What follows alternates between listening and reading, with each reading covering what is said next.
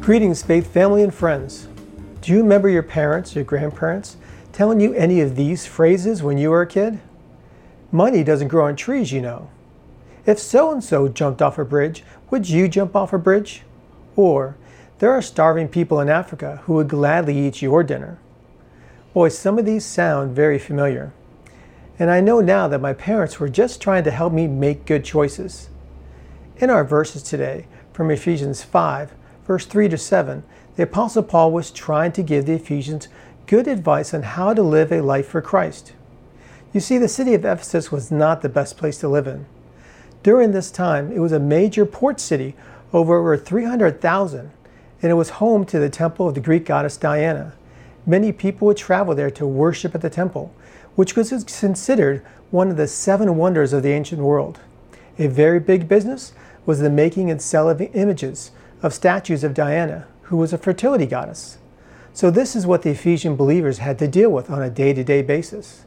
To help them, Paul instructed or guided them with these words starting in verse 3. Let there be no sexual immorality, impurity, or greed among you. Such sins have no place among God's people.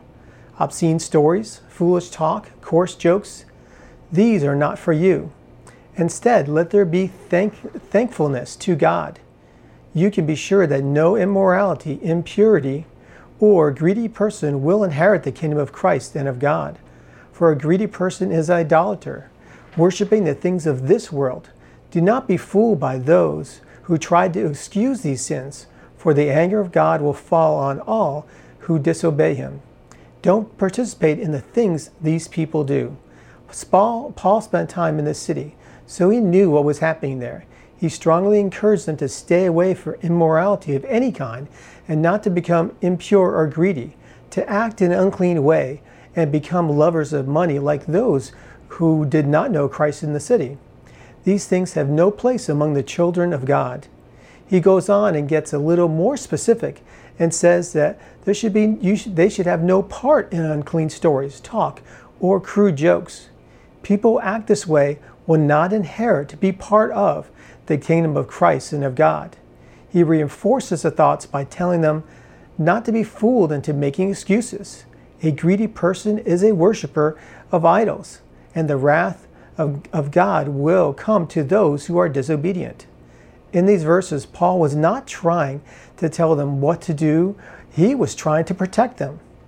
Today, 2,000 years later, these verses could not be more true to us as well.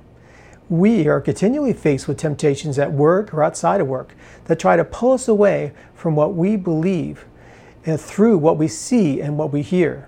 At times, we too are bombarded with unsavory talk or jokes, just like the Ephesians. In those moments, what does the Word inspire us to do? To step back, change our thinking, and to take every thought captive. Philippians 4:8 says, "Fix your thoughts on what is true, honorable, right, pure, lovely, and admirable. Think about the things that are excellent and worthy of praise." To not get caught up in the patterns of this world, but to tune into God's ways.